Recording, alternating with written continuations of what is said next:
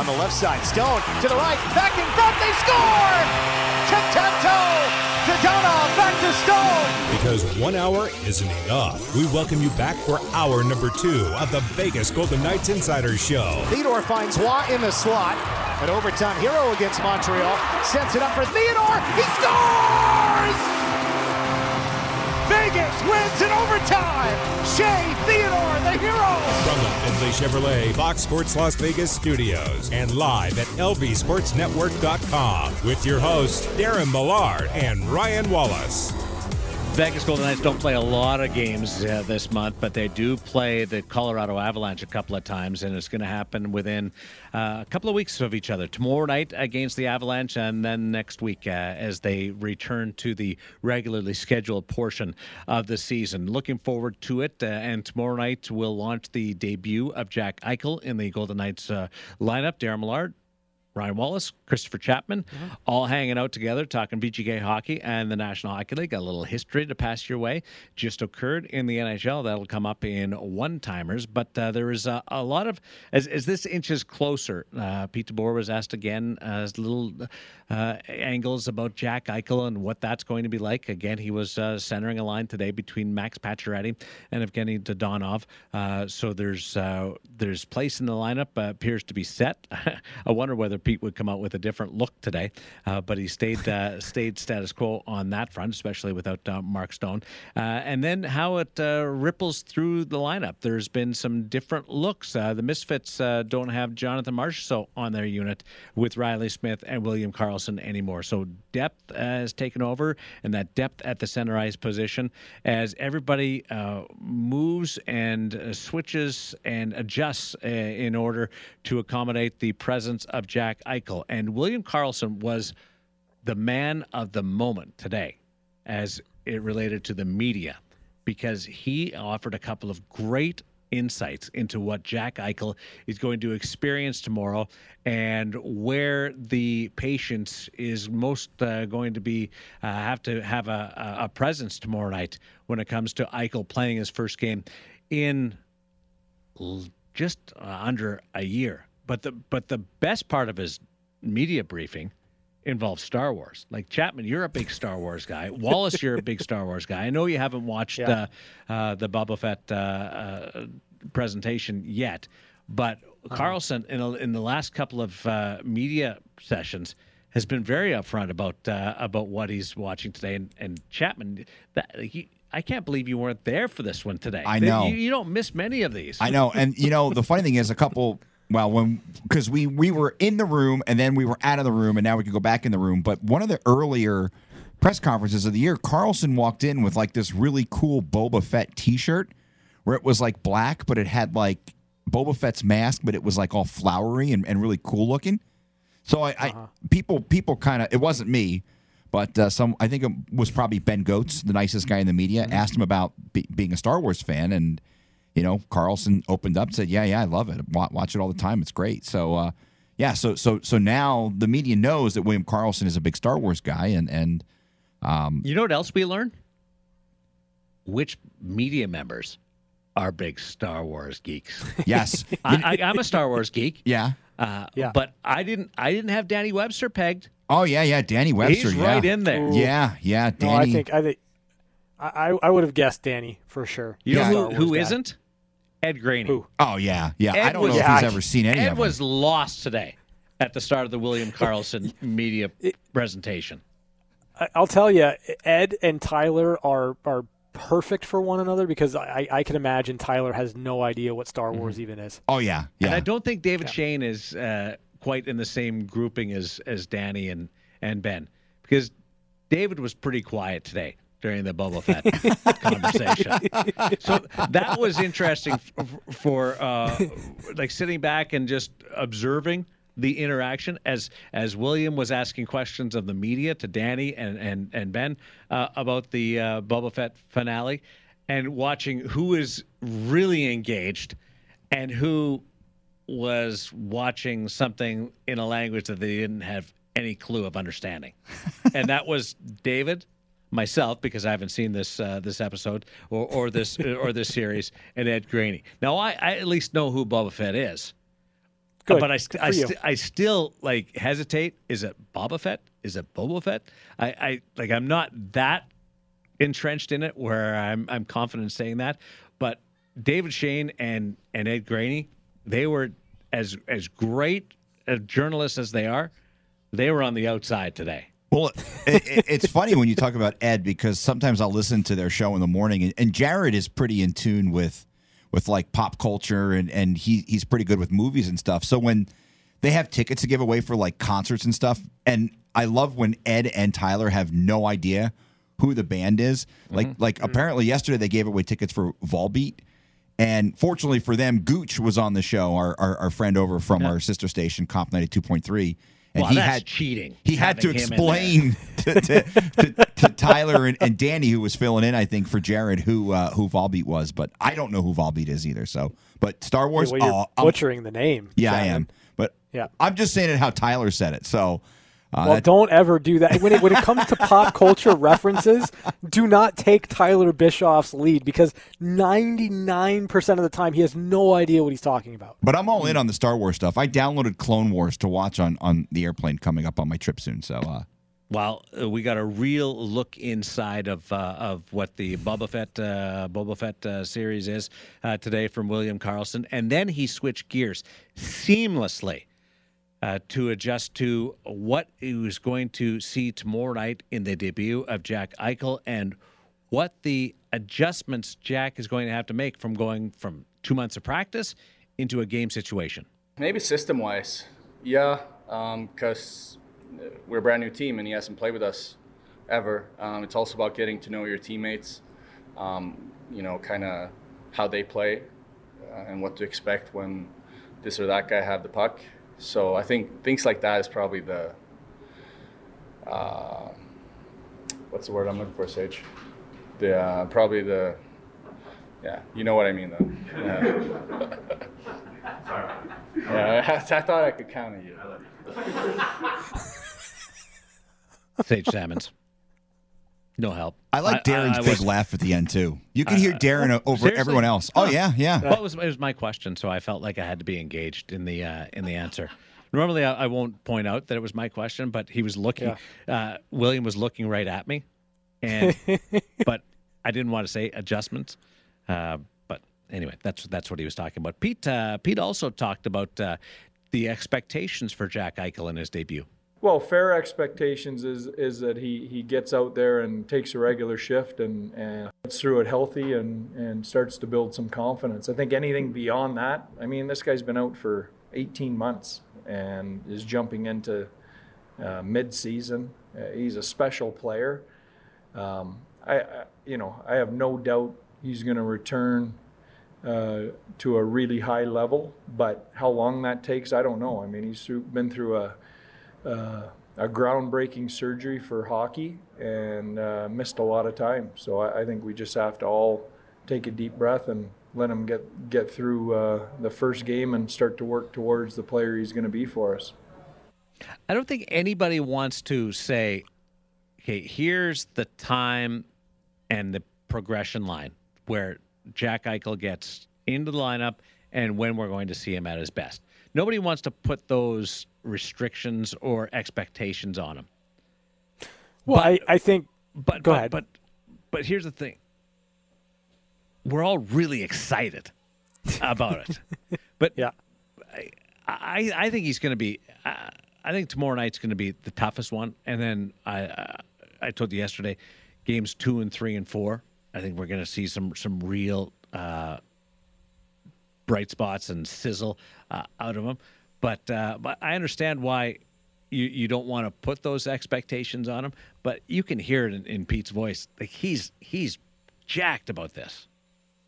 Yeah, I think that it could be kind of twofold, right? Like nobody wants to put unrealistic expectations on Jack Eichel now coming out of this surgery. Is certainly his first game back, but again, like even the time frame for when Jack might be ready to return was a little bit open-ended.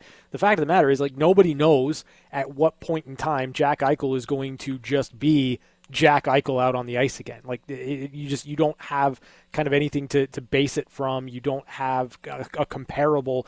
Jack is essentially the first player to be in a National Hockey League game after undergoing this type of surgery. So, I think you're right, though. Like everyone, especially over the last couple of months when we've had our eyes on Jack, when we've been looking at the skill set that he has, when we've been seeing the types of plays that he can make in practice, the excitement level ratchets up exponentially because you just cannot wait to see this guy in action, understanding what he's capable of doing and understanding what he's done so far in his career. Everybody wants to say he's going to be great. Yeah.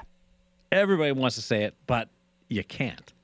You got to offer some realistic expectations, knowing where he's come from in the last little bit. But having watched him in practice, it's hard not to it's hard to hold back on that and not go all in that he's going to be great.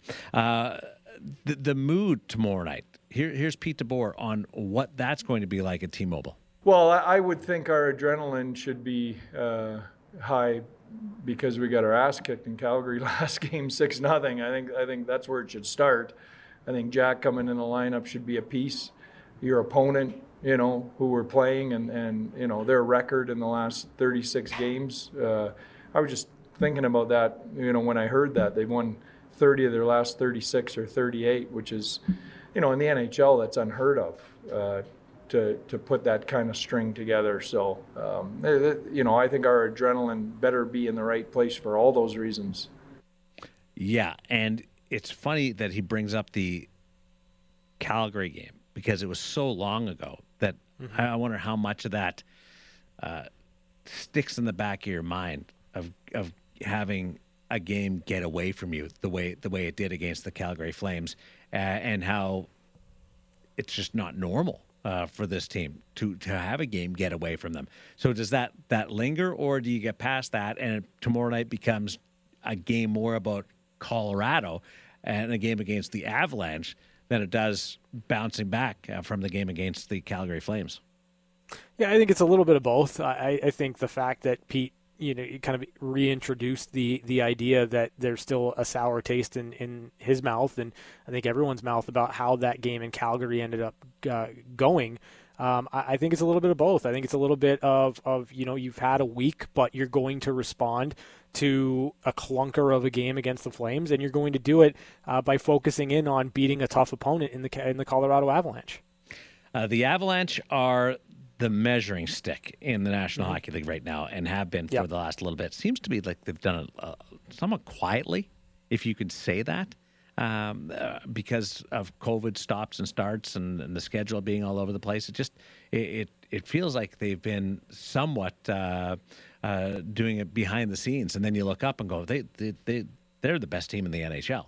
We know what Carolina is and what Florida is and what Toronto is and Tampa Bay.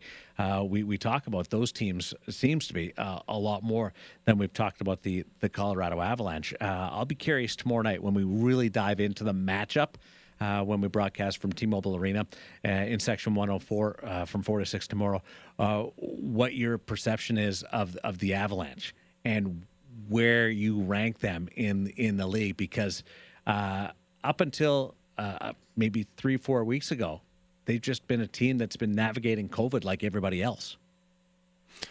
Yeah, I think that's fair.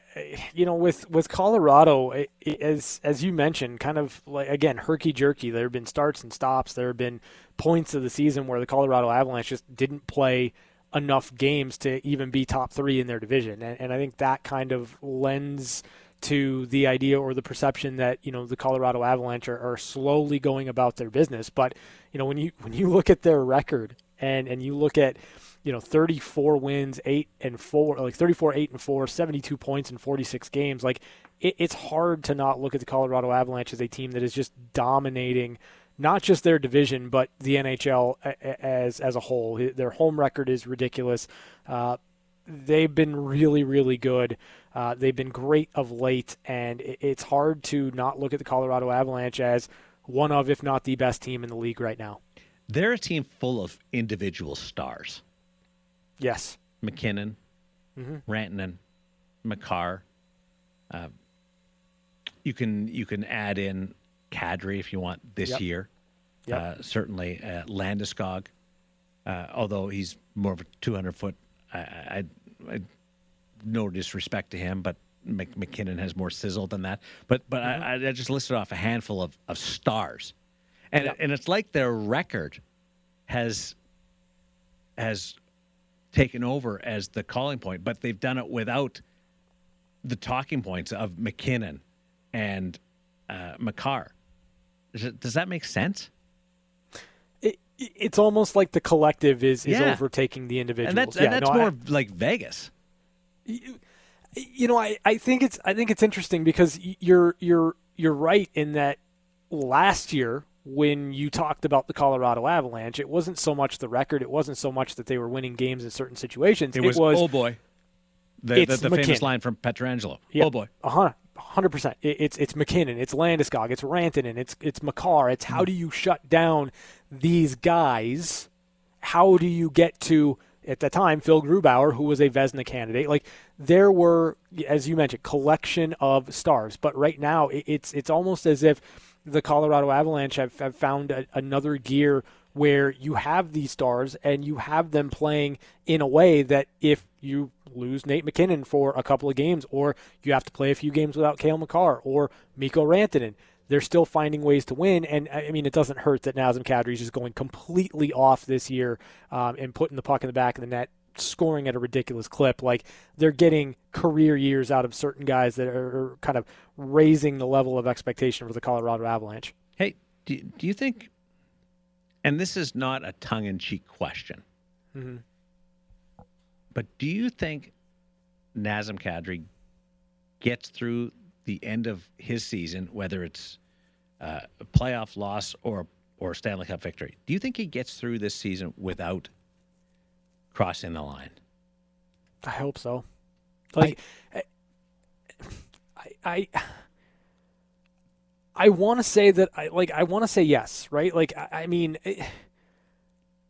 it's so hard to commit to that because every single time you feel like that's behind him. Every single time you feel like it's not going to happen, boom, there it is. Yeah. So, like, for his sake, for the sake of the Colorado Avalanche, I don't want to see a year like he is having, where I think he's opening up some eyes of just how good of a player he can be.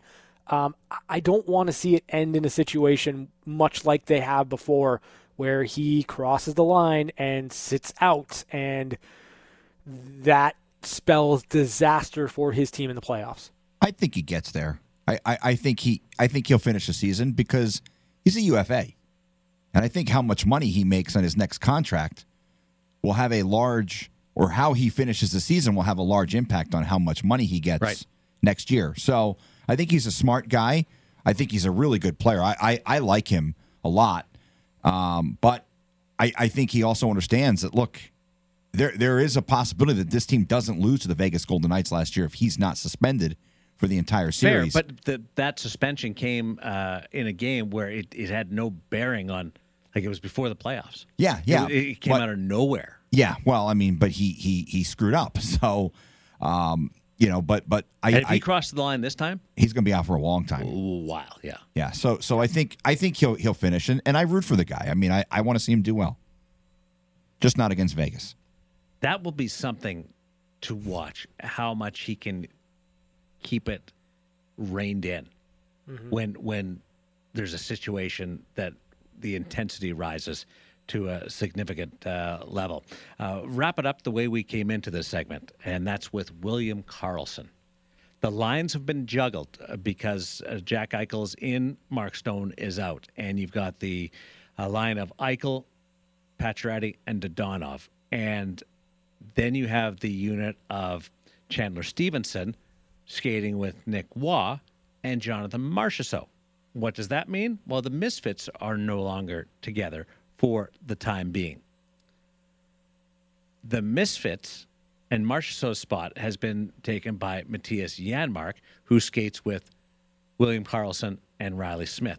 Karlsson was asked today about Janmark being added to his line. Good. It's good to speak Swedish. Good to keep Riley in the dark. He doesn't know what we're saying, so he does, and I'm not planning on changing that. So, but no, it's good. I think he's the kind of guy that also brings some attention to him.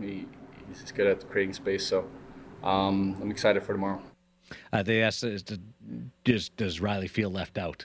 And William Karlsson was, again, in a great mood today. But that'll be interesting to watch. A real storyline tomorrow night down the way between Jack Eichel making his debut, Colorado being at the Fortress for the first time since they were bounced from the Stanley Cup playoffs last year, Colorado's record this year. This new look formation that Pete DeBoer has with his forward lines is going to be something that you and I will be watching very closely. Yeah, I mean, I'm really intrigued by the first iteration of what the lines look like with Jack Eichel in, Mark Stone out, and kind of the balance that Pete DeBoer is going with right now with his lineup. I understand what the Misfits can do when they are at the top of their game in full flight. However, I do think it is important, and I think that one of the best things we got out of yesterday was Pete DeBoer saying, I don't want to get to the playoffs or late in the season without experimenting, without trying some new things and seeing how to best maximize this roster. So you have an opportunity. You have some runway here, 34 games with Eichel in the lineup, knock on wood. Like, you try some things. You know what the Misfits can be together, but what might they be able to do apart? I love the duo of William Karlsson and Riley Smith, defensively responsible, the ability to kind of beat you in transition on the rush, and you add the speed of Matthias Janmark to that. Like, I look at that as a checking line, a shutdown line, a line you can go out and throw over the boards in defensive situations and feel really good, comfortable about, and even a line that can turn some defense into offense. So I love the idea of the balance that this lineup creates. And it's not lost on me either that you've got two former first-round picks in Brett Howden and Nolan Patrick, a second overall pick on your fourth line. That's tremendous depth right there for the Golden Knights. It's been weird watching practice the last couple of days and seeing Marchessault without his buddies, Pacioretty without Stevenson and Stone, and then Stone without Pacioretty. It's been just odd. Because you get so used to those players always being beside each other or skating and doing line rushes with each other. And now they're all in different combinations. And ironically, you've got Marchessault and Stevenson together in that. Mm-hmm. So they'll be able to bond over that new experience. And so it's not just Eichel who's going to go through the new experience tomorrow night of playing with people that he's unfamiliar with, but to a lesser extent because they've all been part of the team before. You've got Pacioretty skating with a new centerman. You've got Janmark skating with the Misfits. You've got Stevenson and Marchessault skating together in a combination that's foreign to them because of their long-standing line. So that could have if there's any type of slow start or hesitation off the bat, that could be it, as players just get used to each other in new combinations. We've got some history to tell you about one-timers, news and notes from around the National Hockey League coming up as there's a celebration underway in the National Hockey League tonight. It's the VGK Insider Show on Fox Sports Las Vegas. Maybe a 2-on-1. Pietrangelo gets it. He shoots. He scores. It's time for one-timers. One-timers. Short-handed goal. Alex Pietrangelo. Quick looks at some of the biggest stories of the day on the VGK Insider Show. One-timers brought to you by Paul Powell Law. More lawyer, less fee. Congratulations. We have history in the National Hockey League, and the congratulations go out to Sidney Crosby, who scores his 14th goal of the year, assisted by Evgeny Malkin, and it is a goal that tied the game or put Pittsburgh up 2-1, but more significant is it's the 500th NHL goal for Sidney Crosby. Yeah, 500 career goals for Sidney Crosby. He is second among active players to only Alex Ovechkin, who has 732. But anyway, 500 for Sidney Crosby, and boy, do I feel old, understanding that I've seen essentially all 500 of Sidney Crosby's goals. Like, that blows my mind a little bit. You've really also does. seen all 732 of Ovi's. Yes, but Ovi's a year older than Crosby. Like, there's just something about when a guy enters the league as Sid the Kid, and he's the same age as you, and all of a sudden here you are at 35 years old, and all of a sudden you're like recognizing just how old you are. It's weird. It's weird. Doesn't it also really give you some appreciation for how great Ovi is? That he's got 232 more goals. Yeah. Than Sidney Crosby. I mean, like, it puts into context just how dominant of a goal scorer Alex Ovechkin is, and you and I were kind of chatting about it. Like, it also really, really highlights how difficult it was to see Crosby miss time in the prime of his career. Like, you look at hitting 500 career goals right now, but you kind of allow yourself to wander a little bit if not for the concussion issues, if not for the injury history at the time that Crosby had it. What might those numbers look like today? Because when he was dealing with it, he was the best player in the game. He was scoring a ton. It was Connor McDavid video game type numbers for Sidney Crosby in those situations. So it gives you an appreciation for how good Ovechkin is, and it really does give you an appreciation for what was lost in that period for Sidney Crosby. But it's also really awesome to see that he's been able to find that gear for so long since those injuries, and it's just been a dominant player in this league for a long time. To think that his career was on the cusp of being over for a period of time. Yeah. Like, there was really serious questions, and it was early in his campaign, and came back. It was that unfortunate collision of the outdoor game that sent him down a bad path because of the concussions, and it's just the ability to be able to continue back and get back to that level of the sport, and then the Olympic championships and the Stanley Cups and the individual trophies. It's pretty cool. 500 goals for Sidney Crosby in that game tonight. We've got the update on the Calgary Flames. Tyler Toffoli says no need for a refresher course on Daryl Sutter. He knows what to expect. They had a brief conversation after Toffoli was acquired, and it only had to be a brief conversation because of the relationship that goes back to the 2 Stanley Cups for Tyler Toffoli. Yeah, I mean, I feel like if you play for Daryl Sutter once, you know there's not much that needs to be said. You understand what the expectations are.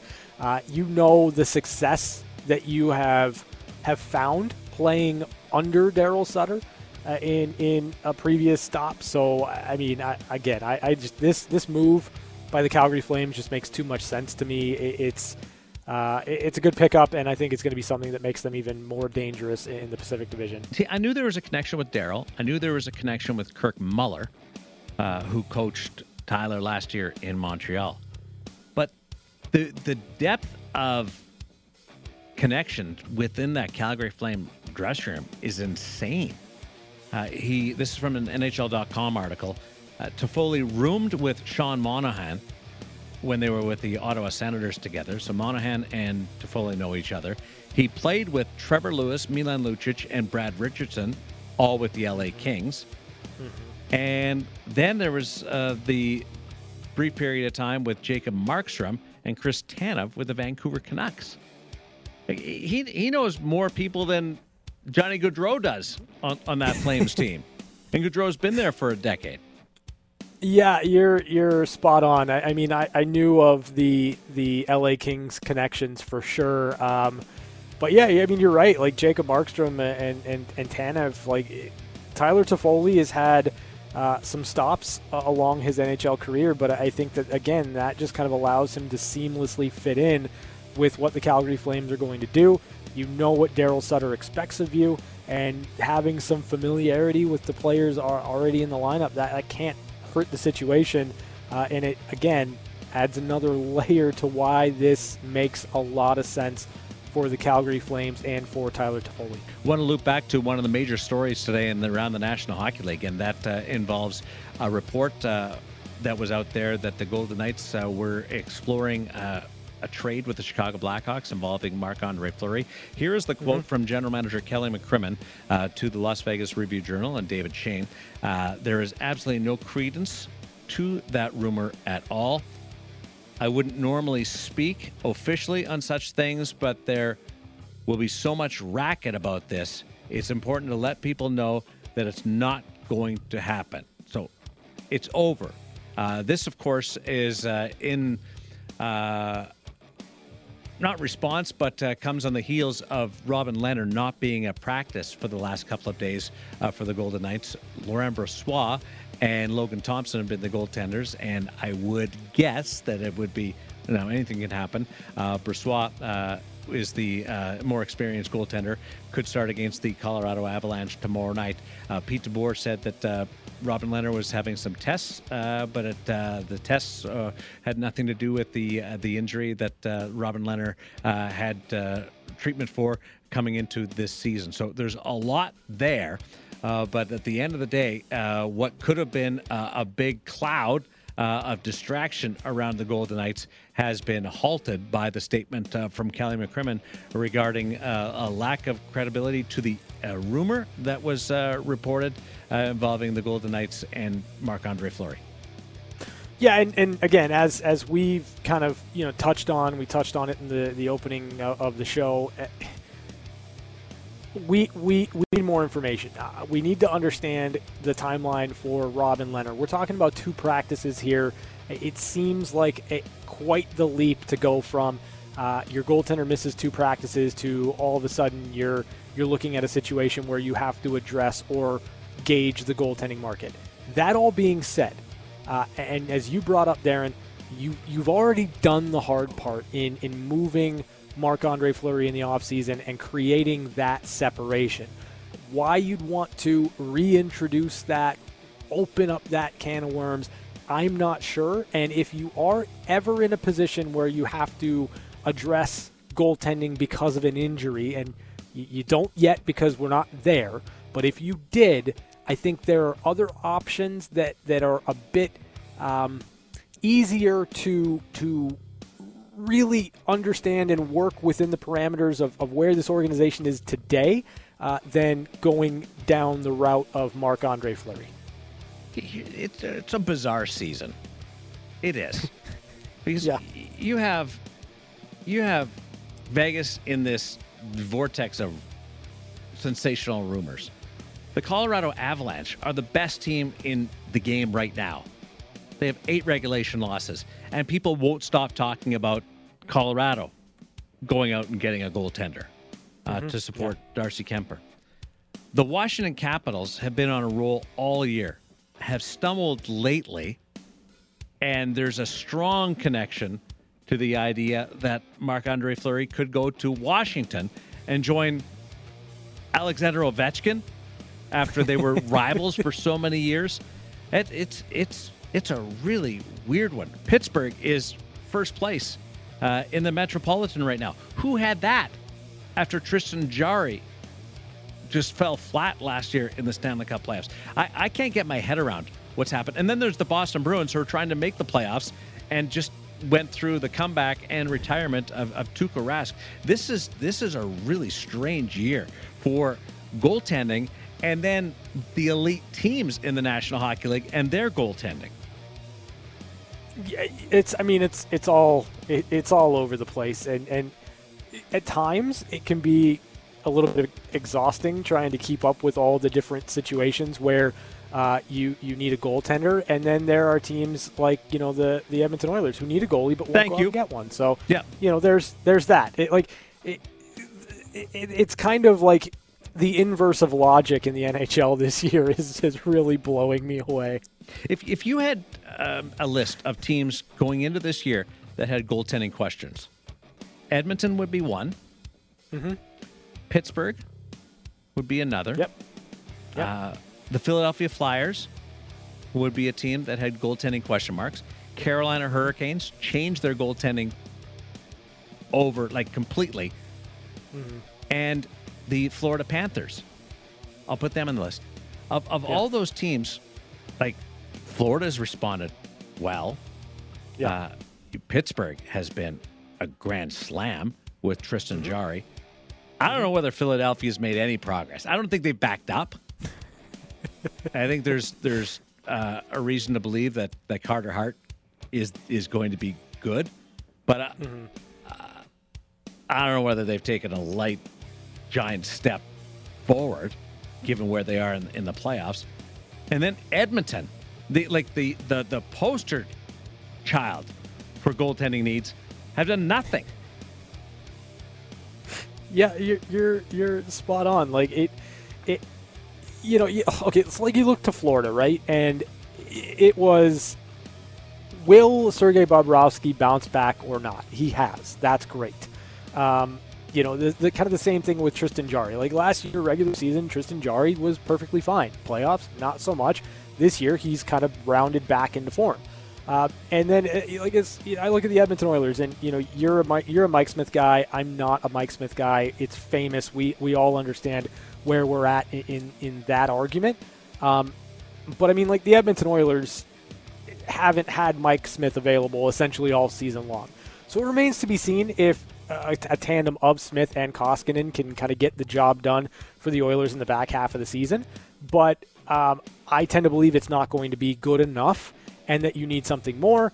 And yet I don't think the Oilers are going to make a goaltending change. I don't think they're going to go out and find a goalie. I don't think they want to go out and find a goalie. And I think that that's going to be what eventually comes back to bite the Oilers in the butt, either getting to the playoffs or once they're in the playoffs, another first-round exit, because I just don't think their goaltending is going to be good enough as currently constructed. And Montreal hasn't had Carey Price all year. The Arizona Coyotes' best goalie is a guy I'd never heard of prior to him skating out for a preseason game at T-Mobile Arena. Yeah. And that's on me, because Karl Vejmelka's been really good for them.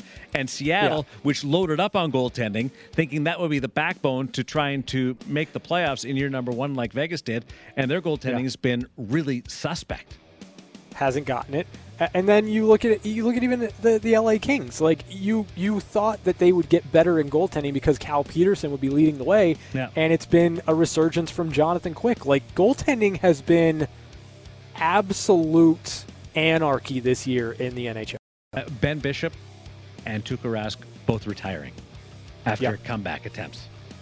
Yep. It's like just a weird paranormal vortex that we've got here. And I don't even know whether that makes sense. You should write a book, like the ghosts of goaltending past or future or present or whatever. I don't know. You ever thought of writing a book? There have been times, yeah. I almost did one. Really? Did the whole layout, everything, then started doing some work on it. It's way too hard. I went down the path.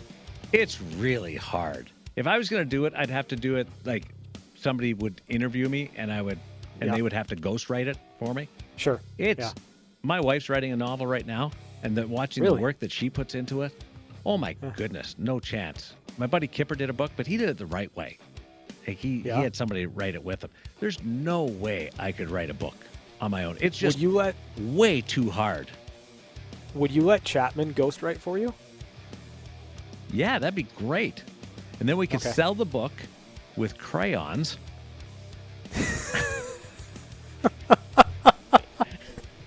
And it wouldn't be a children's book either.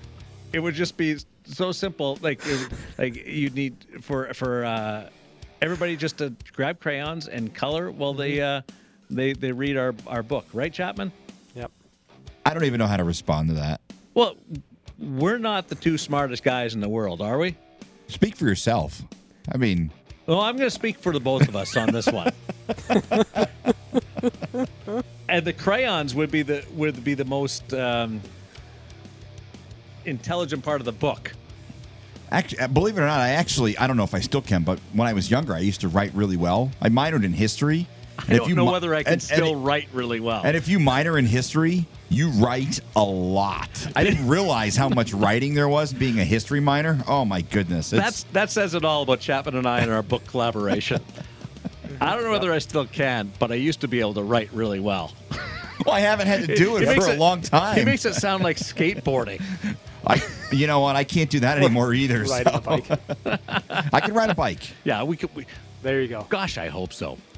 Chapman and I, that we'll have to come up with a name of our book project. That's never going to happen.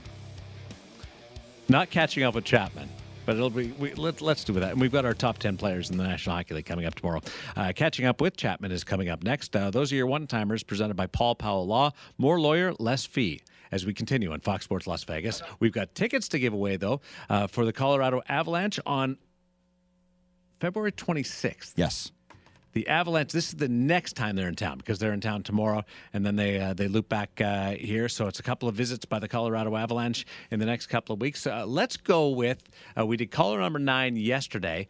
I am going to side with caller number 26 for Matthias Janmark. Caller number 26 to 702-876-1340. Be the lucky caller, and you will go to the Vegas Golden Knights game against the Colorado Avalanche on February 26th. We'll be right back. When the guy wouldn't stop talking, we had no choice but to give him his own segment. It's time for Catching Up with Chapman. Oh, Christopher. Hey, Darren. I am going to be on the road. Today's my last show for about a week. I booked my vacation back when we thought we were actually going to have some time off. So me and my trying to justify bailing in the middle of the season now. Yes, yeah, but you know, there's it's great I'm going on vacation, but I'm actually very disappointed because I'm going to miss Jack Eichel's debut tomorrow night at T-Mobile Arena. So I'll be somewhere over the Atlantic, probably when the puck drops. Actually, I'll probably be. I was looking at the You're going way too far into the weeds here. All right. Well, I'll be on my way to the south of France. Ooh. My wife and I. This is kind of like our honeymoon. Marseille? Montpellier? No, Nice. Okay. Maybe some Monte Carlo. Nothing says Monte Carlo like Chris Chapman. Oh man. You know what? I read to go in the casino though, you have to wear like a collared shirt and pants. So I'm bringing one of my tattoo golf collared shirts. If I'm going in the casino, I'm going in Chapman style. If I have to wear a collared shirt, I hope they boot your ass out of there. They probably will. I've been told I've seen that there's a pretty cool car collection that's always outside the casino in Monte Carlo. So probably as close as I'll ever get. Are you renting a car? Nope. Train, walk, bus. I don't know. I drove in Japan, and I can tell you it was an interesting experience to say the least. France is easy to drive. Yeah, but in Nice they drive on the opposite side of the road than they do here for some reason. It's the only city in France where like driving is on the opposite side of the road. Are you sure about that? Yes. I don't believe that. That's just what I've read. But I'll be there during Carnival too, which is going to be fun. You're telling me the whole country drives on the right side? Yes, and in Nice they drive on the left. I am calling you on that. I will find it and I will tweet it out. Are you buying that right now? Doesn't sound right. No. It doesn't sound right. Yeah. This sounds like a Chapman thing, though. and you'll pull over on the left side of the road. That's why I'm not driving. And then we'll hear about, like, I'm the one that had the fender bender today, not you. I don't drive if I don't have to. Oh, my I'm all for public transportation. Hey, be safe, okay? Thank you. And double check that thing about driving on the other side.